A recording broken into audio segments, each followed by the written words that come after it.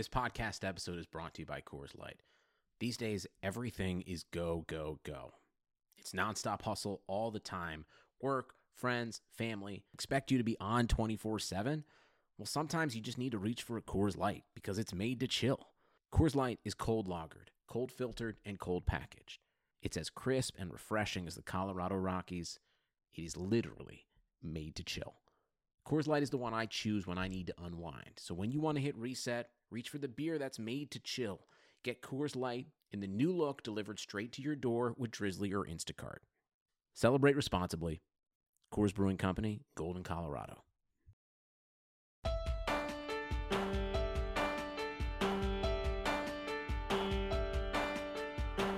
Good morning, Equalizer Extra subscribers. It's time for another episode of the Equalizer Podcast.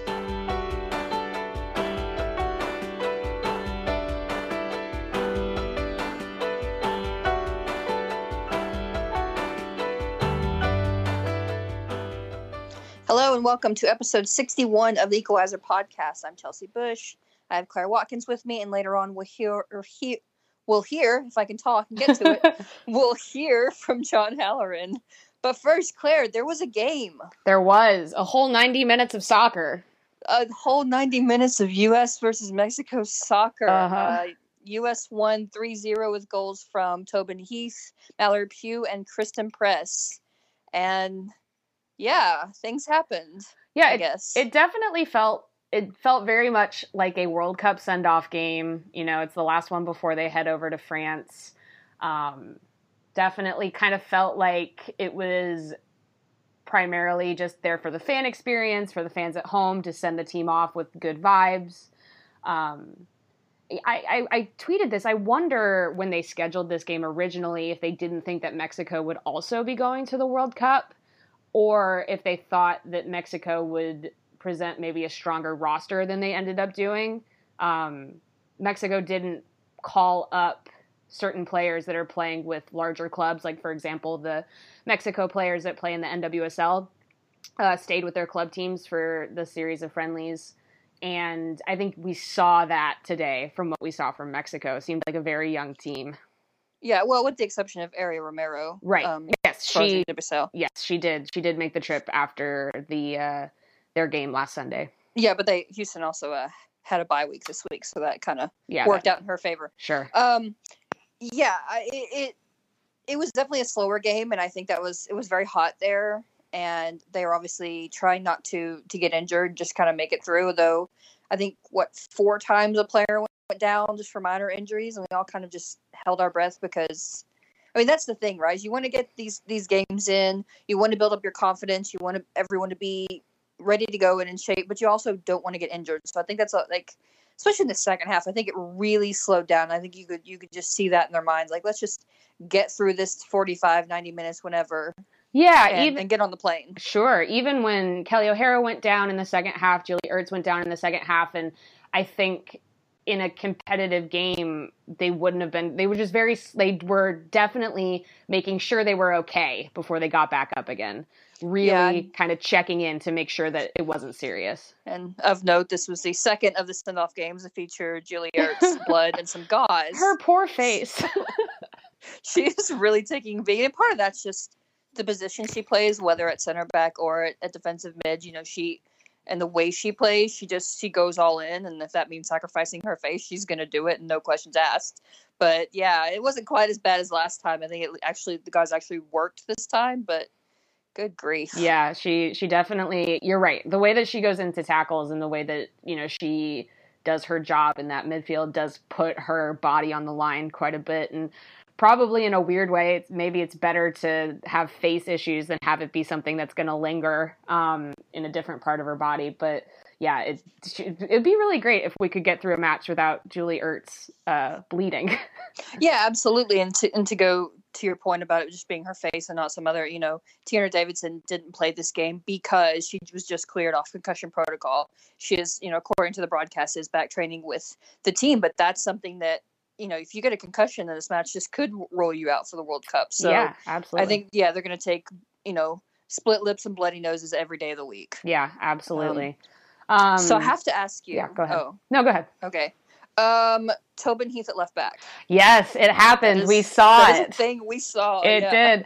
Okay, here's my thought about Tobin Heath at left back. Here's what I think is happening.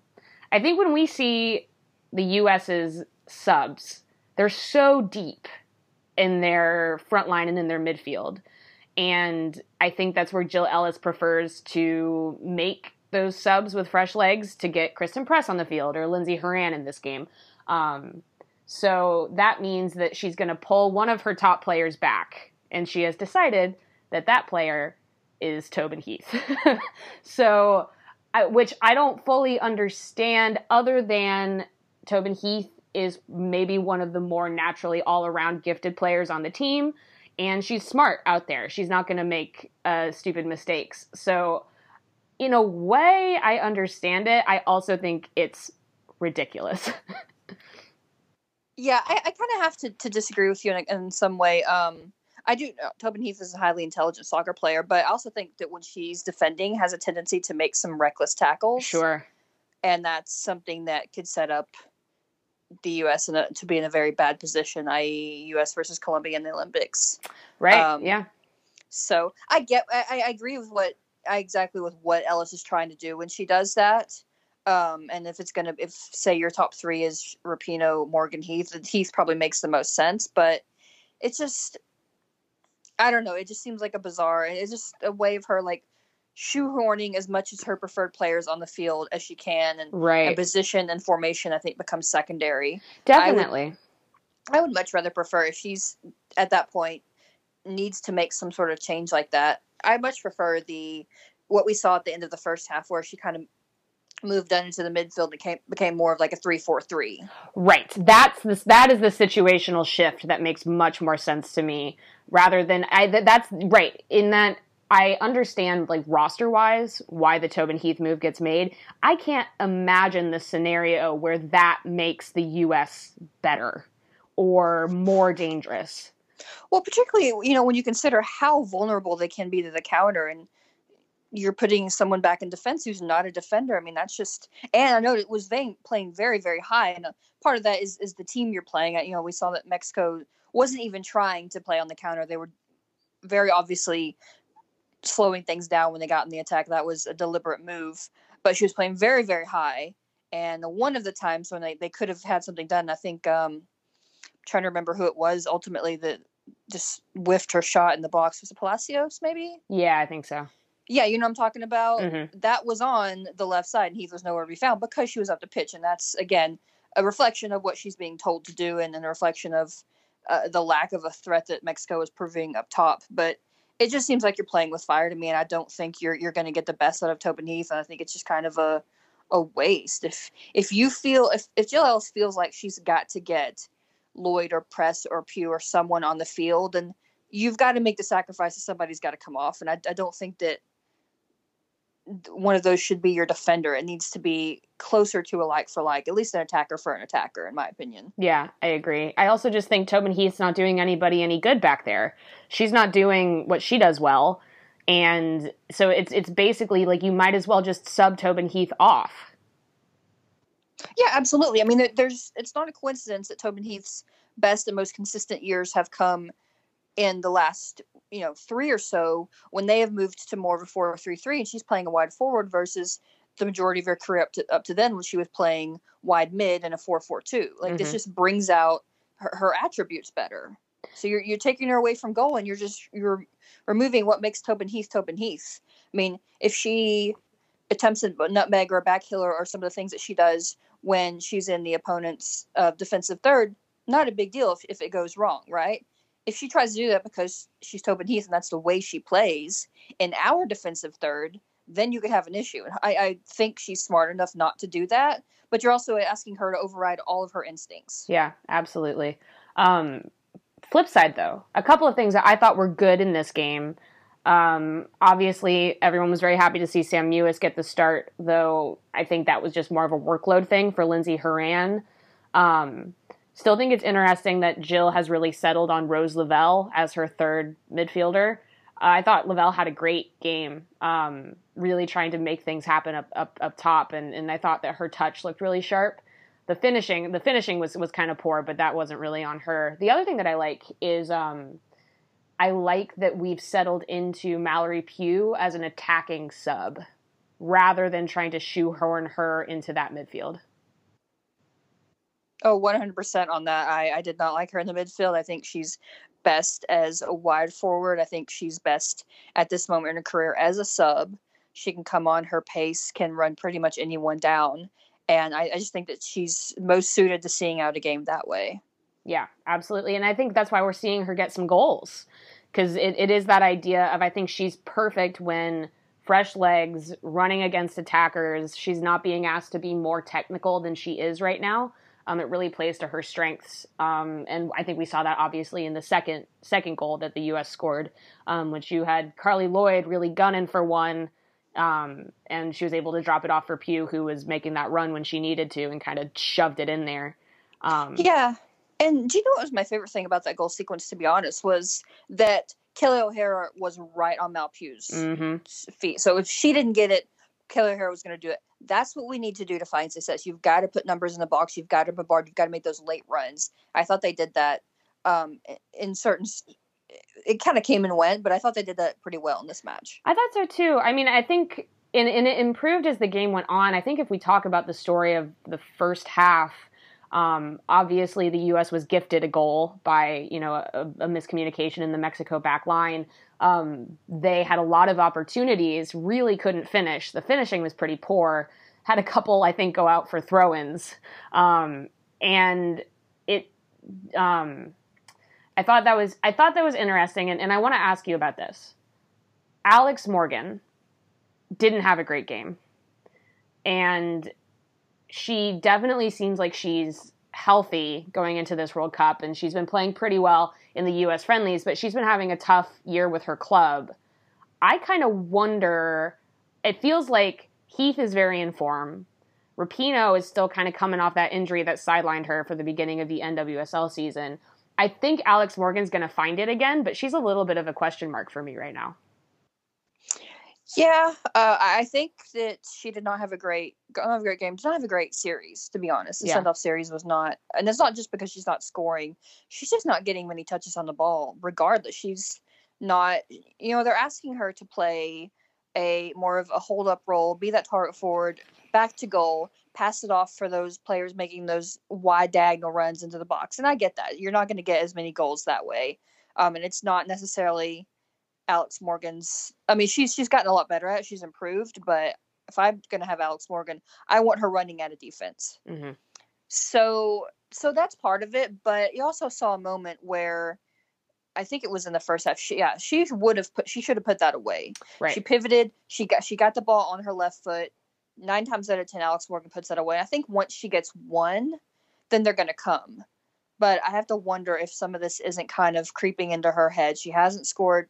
She hasn't played well for Orlando. She hasn't scored in the send-off series for the U.S. She has to feel a little bit of that pressure. She was in a completely different situation going into the last World Cup. Like this time, it is on her. Like she is that focus. She is that target forward. So I think it's problematic. I don't think it's like, oh, we should bench her for Kristen Press or Carly Lloyd at this point. Yeah. I think both of those are doing better as substitutes. Yes. But yeah, it's a little bit concerning. Yeah, and it definitely does kind of, the thing in the back of my mind is I think this is true vice versa as well. I think we're still just seeing the players who are playing really well for their clubs playing well for the U.S. right now. I think Crystal Dunn had a great game. Tobin Heath is playing really well. Sam Mewis is, playing incredibly well. I think that those storylines going in it's not maybe the main factor, obviously, in how the team's going to play, but I do think that the form, the players who have found success with their clubs most recently, or even Julie Ertz, she had that beautiful pass to Press at the end of the game to get that third goal. That's some of the stuff she's been doing with Chicago the last couple of weeks, before she left for camp, and getting comfortable in those scenarios back home before bringing it to this stage, I think is going to be really important for them. Yeah, I think you're right. I think form, no matter what jersey's on your shirt, on your chest, that's what's important right now, and that's what's playing into how they're playing for the U.S. But I want to ask you too about what didn't happen, and that's the fact that through these 3 games we didn't see Jess McDonald or Morgan Bryan. Yeah. We also didn't see Ashlyn Harris or Adriana French, but that's to be expected.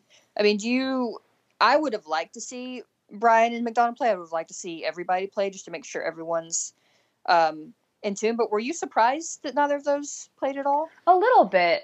In the same way that, like you said, you just want to get everyone to run out. You don't want anyone to... I mean, Morgan Bryan is going to be going to France without having featured for the U.S. in a long time. And I guess maybe I did have this thought watching this game and watching the New Zealand game or the South Africa game, which is I think they aren't playing because the U.S. doesn't need them in those scenarios. But that's also why I don't understand why we're doing the Tobin Heath at left back experiment instead of the we need Jess McDonald to, pound in a goal experiment. You know what I mean? Like, I think that you would want to try that out instead. Yeah, well, and here's my thing.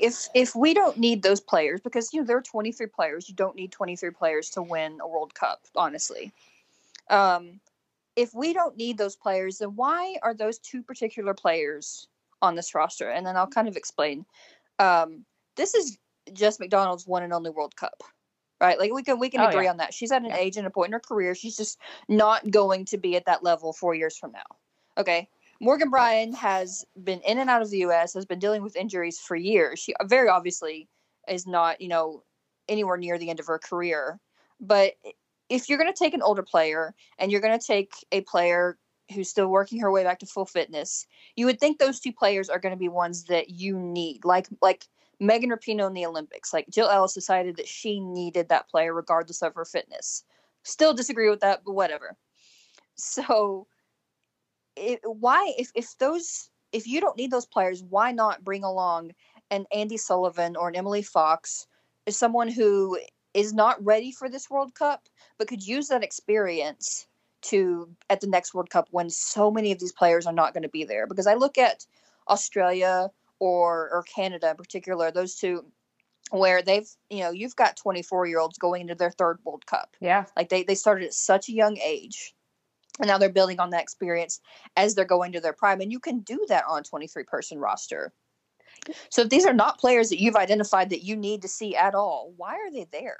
Yeah, that's a great question. I think maybe the answer is, and I personally think that you're right, but I think Ellis has been pretty clear in her messaging, which is just, it's her job to win now.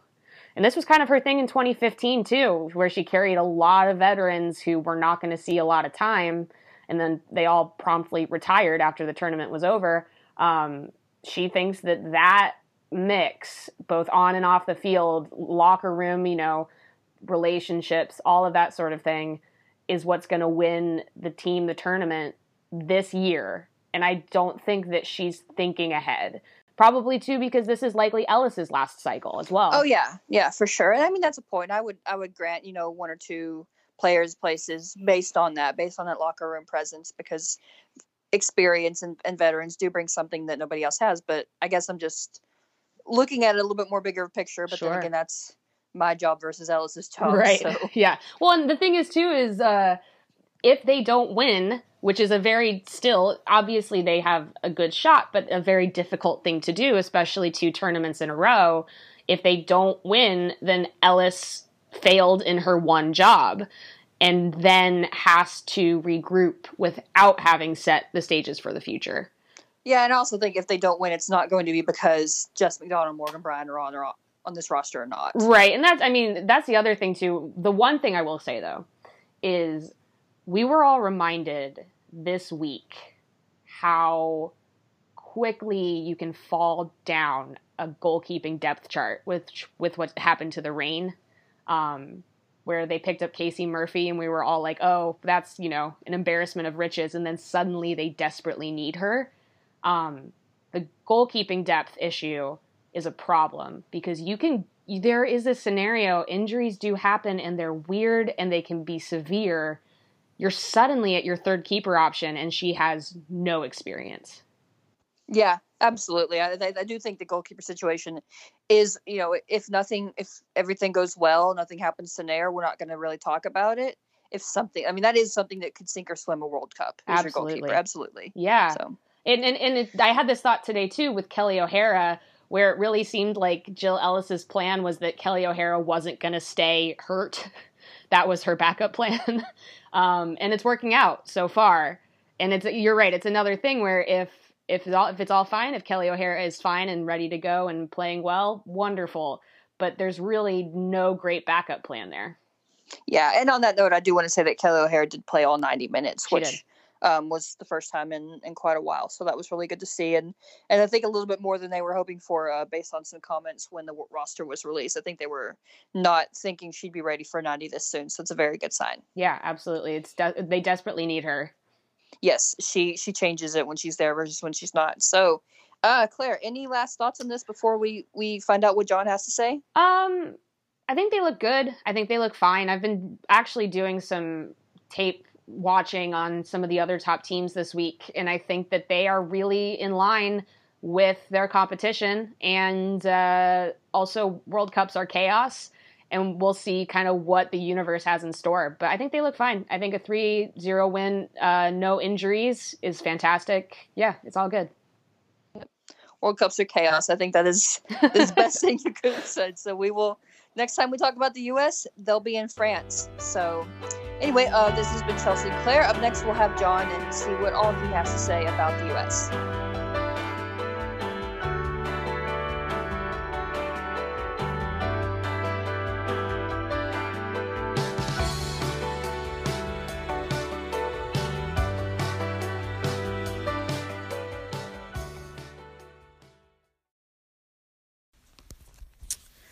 All right, before we head over to what John has to say about the match, I want to step right in and give us our sports reference stat of the week. This one is U.S. Women's National Team related. It refers to if Alyssa Nair does start in goal on June 11th to open the U.S. Women's National Team World Cup 2019 campaign, she will be the 7th woman, only the 7th, to appear as goalkeeper for the U.S. Women's National Team at a World Cup or an Olympics. The other 6 are Mary Harvey, Brianna Scurry, Siri Mullenix, Hope Solo, Saskia Weber, and, yes, Mia Hamm. Hamm made a brief cameo against Denmark at the 1995 World Cup after Scurry came out of her 18 to punt the ball and was subsequently shown a red card. The U.S. were out of subs at that point, so Hamm took over at the end of stoppage time to step in as a field player. Weber then made her only appearance in the next match, a 4-1 win over Australia. That is our sports reference stat of the week. That comes from FBRef.com. If you're looking for more women's soccer stats, the place to go is FBRef.com. You can check out the stats for yourself or sign up for their newsletter. They are trying to make a footprint in the women's soccer stats realm, and they are a great resource, so check them out.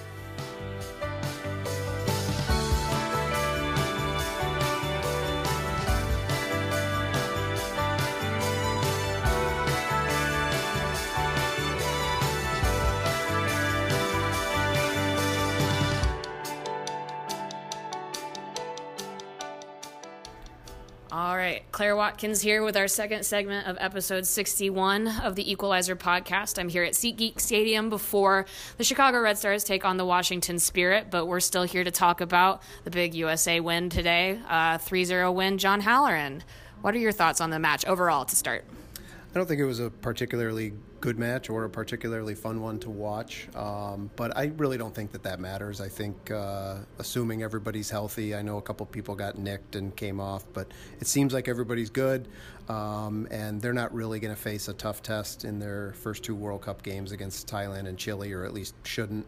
So I think just getting on the plane and focusing on what's next is most important at this point. It definitely seemed like of the mission going in, it looked like they were trying pretty hard to get Alex Morgan a goal before she left. I think that maybe they're a little bit concerned about that becoming a mental block. And then we also saw Tobin Heath at left back. Any thoughts about that formation change? I would not have done that. You know what was interesting about Tobin's game? She has the game-winning goal, but I don't think she played particularly well. And obviously that's uncharacteristic for her, but her services were off. She had a couple times where she could have shot the ball and tried to cut people back. There were a couple times she shot the ball and missed not just missed the frame, but there was one or two she almost put out of bounds. So I'm not really sure, if what was up. Again, I don't think a lot of the players played particularly well, but her and, as you mentioned, Morgan had at least two chances. She had Dunn had served the ball across the face of the goal, and I think she whiffed on it, and then she had the breakaway. She wasn't able to put any of those in, and then Lloyd, of course, comes in the second half and creates a goal and could have had two of her own. The one got cleared off the line, and the other one she was rightly offsides. But Lloyd's pushing Morgan right now at that number 9 position, and that's probably not something that a lot of fans want to talk about or think about. But just looking at the stat line over the last 4 games, Lloyd is in better form than Alex Morgan right now. I think you're probably right. The question is probably, like you said, Thailand and Chile are not going to be stiff tests. I'm sure the U.S. is going to give Morgan time in those games. Those are basically warm-up games themselves, so I would think that they're going to keep trying to work through that. They love their top 3 of Rapinoe, Heath, and Morgan. How did you think Rapinoe looked today? She's been working back into fitness. What did you think that you saw? I couldn't tell. It seemed like her movement was good. She wasn't on the ball a ton. So I think that's another interesting thing to look at, because I think we have in our minds what Megan Rapinoe looked like at the beginning of 2019, at the end of 2018, but we haven't actually seen her after she had that ankle issue. I thought she had a good game. I thought it was really understated, though. She is the one who put the ball in on Morgan's breakaway. I thought her service from the flank was pretty solid, even though I don't think she ended up on the assist line at all. And I think she may have been the one that put Dunn in on the one where Dunn got fouled and there was a yellow card too. So I thought Pino had a pretty good game. She worked back defensively and started some attacks too, which was good. Again, much like Heath, it's not one of those ones that you're going to remember, but I thought Pino had a good game overall. We also saw Sam Mewis starting in midfield again, though, the U.S. was pretty clear in saying that that's managing Horan's workload, but Mewis stayed on in the second half, even after they made some other subs. And they did say that Crystal Dunn was an unplanned sub. She had been dealing with some stiffness in her ankle, so that kind of predicated the whole Tobin Heath to left back thing, because they didn't plan on using that sub on her. But I also think that it seems like, if we're talking about our top 11, Rose Lavelle is starting, which is obviously Lavelle was part of the midfield experiment with Mallory Pugh. That has been shifted into Mallory Pugh becoming offensive depth. But Lavelle, she's someone that I think Ellis is going to count on to create, and I thought she did pretty well today. She did. She had a couple of really nice moments. She had twice where she spun out of two defenders to create. And I don't know if a lot of people noticed it, but she took a pass. I don't even know if it was intended to her, if it was just a really bad pass, but she took it out of the air with the outside of her boot. With her back heel, yeah. Spun around and then fed Heath in on goal, which was a really remarkable play. I think Lavelle can be a huge contributor for the U.S. She's obviously kind of that lock picker, number 10 that they need. I think Mewis can play that role too, so I don't think that they're without another player like that, and I think Mewis might be a better choice against France or a Germany or an Australia. But I think Lavelle will be really, really important, especially in those first 2 games, just making sure the U.S. can get on the board early. And then I think she's great against teams, if anybody chooses to bunker like Sweden did in 2016. I really think that when Ellis looks at Lavelle, it's the anti-2016. It's I'm going to use this player to break a team down. And I think we can probably agree that the third goal was probably the nicest of the 3. We had Julie Ertz pushing forward with a really nice ball into Kristen Press, who turned around, I think, 2 or 3 defenders and slipped that ball in on goal. Those are obviously 2 players that you know really well. I thought particularly what Ertz was able to do with ball movement was indicative of what we've seen her do with Chicago this season, even in particular. She is comfortable. I think Ellis has said likes her pushing forward, which does cause some problems, probably against a team that's looking to counter. Mexico wasn't, but it does show kind of what she can do when paired with Press, who came in as a sub in the second half.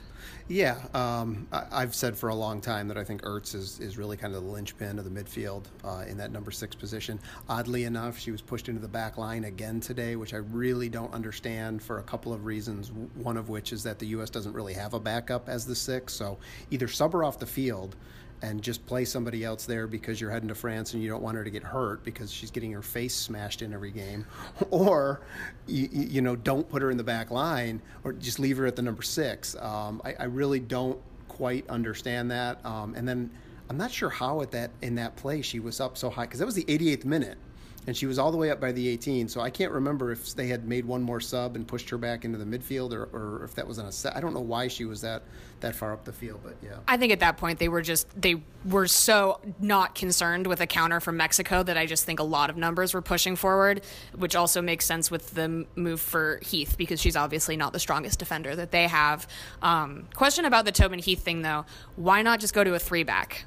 Or why not play Ali Krieger? I don't know. Why is Casey Short not on the roster? I think these are valid questions. It bothered me. It gave me pause that when Ellis was asked after the roster was announced, who is your depth at left back? And she said Kelly O'Hara, who is your starting right back. And then you see a situation like today where Tobin Heath is the left back. So I guess the backups to Dunn are the starting right back and the starting left winger, which is not an ideal situation. I heard from somebody that Davidson was under a concussion protocol. Right, she apparently just cleared. I don't remember seeing or when that happened. I don't remember when she took a knock. Yeah, I wonder if it was in practice maybe. But I think she is probably technically the second left back, which again I don't love. I think she's a better center back, but we've seen her play left back here in Chicago, and she's obviously played left back for the U.S. as well. For me, I've spent some of this week watching some of the other primarily European teams. I watched a little bit of France versus Thailand, and Thailand was executing a bunker quite well actually, but France is so fast on the wings that I think that if they match up against the U.S., they're playing a very dangerous game on the counter on the wings, they're just putting the wing backs out, but that's the plan, and I guess they're just going to try to outscore them.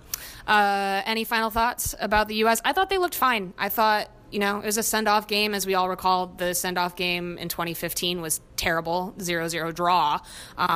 So it's not a lot to say. A lot of people came out. They had over 25,000 fans. They were loud. They were excited. It seemed like, at least when it comes to the fans at home, just a great kind of send-off to send them overseas. I think we should credit Santiago, too, in Mexico's goal for having a good game because, you're right. The U.S. did create a lot of chances. They just took them all either really terribly or Santiago. Santiago made 2 saves in a 3-minute span against Crystal Dunn. Both of those could have been goals very easily. Santiago stopped Morgan's breakaway. She had a stop on Lavelle from distance. So, we should credit her as well for keeping a few balls out of the net that might have gone in against somebody else. Yeah. Absolutely. Well, thank you, John. This has been episode 61 of the Equalizer Podcast. We will be back with NWSL action next week. Get it live.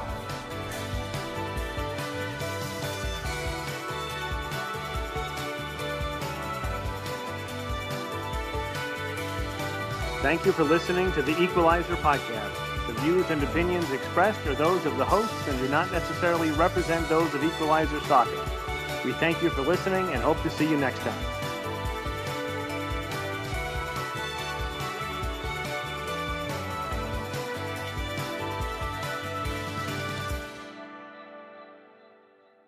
For the ones standing guard, for the eagle-eyed, for the knights in shining armor, and for all those who support them. We are Grainger, your experienced safety partner, offering supplies and solutions for every industry, committed to helping keep your facilities safe and your people safer. Call, clickgrainger.com/safety, or just stop by. Grainger, for the ones who get it done.